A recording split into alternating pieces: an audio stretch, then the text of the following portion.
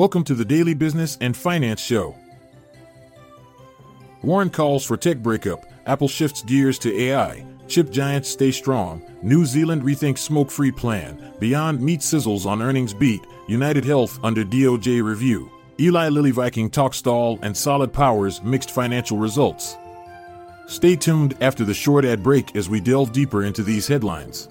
This episode is brought to you by Shopify.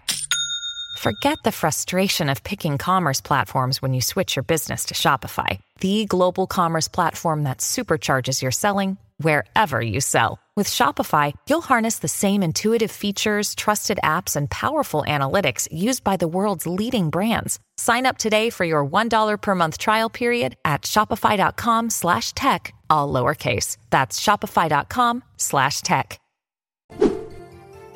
Elizabeth Warren, a senator, is advocating for the dissolution of major corporations such as Amazon and Google due to worries about their dominance in the market.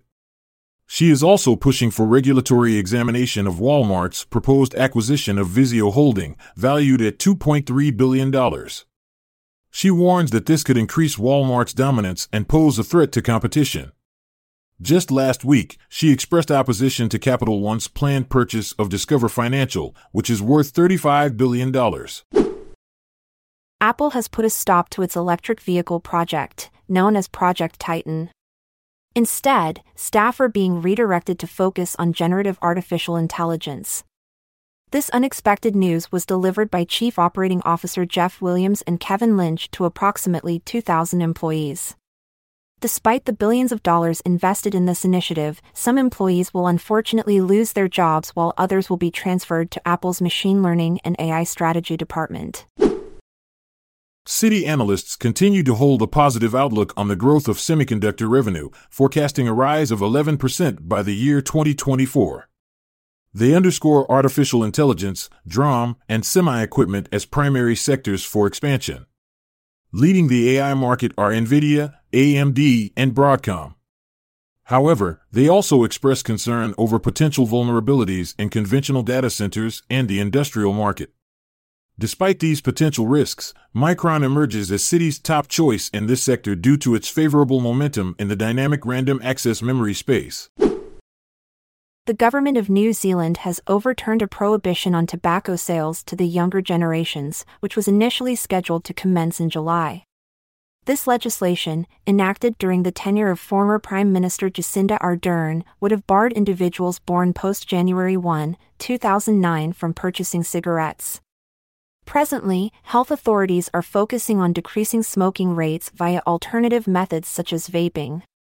However, critics express concerns regarding potential health complications within the indigenous Maori community and elevated healthcare expenses for senior smokers. The revocation of this ban could prove advantageous for companies like British American Tobacco, Philip Morris International, Altria Group, and Japan Tobacco. Beyond Meat's fourth quarter earnings report revealed a revenue decrease of 7.8%, amounting to $73.7 million.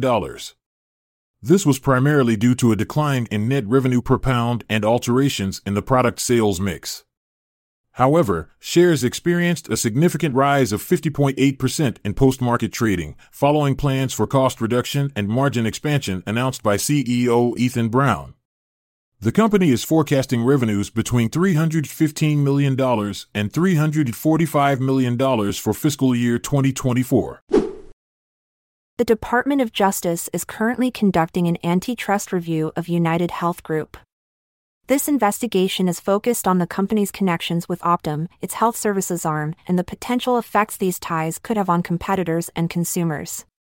This inquiry comes in response to a request for additional details regarding United Health's proposed acquisition of Amedisys, valued at $3.3 billion.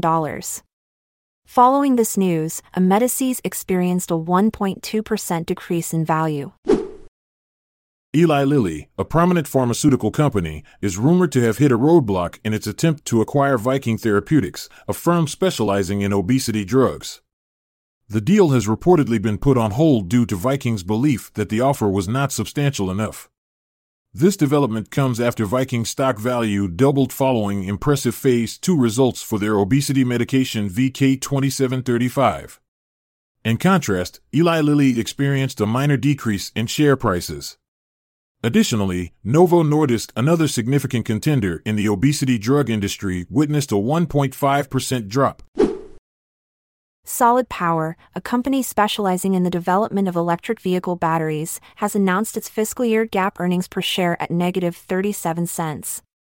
This figure slightly surpasses market predictions. Despite witnessing a significant yearly revenue growth of 47.5%, amounting to $17.4 million, it missed the mark by $1.32 million.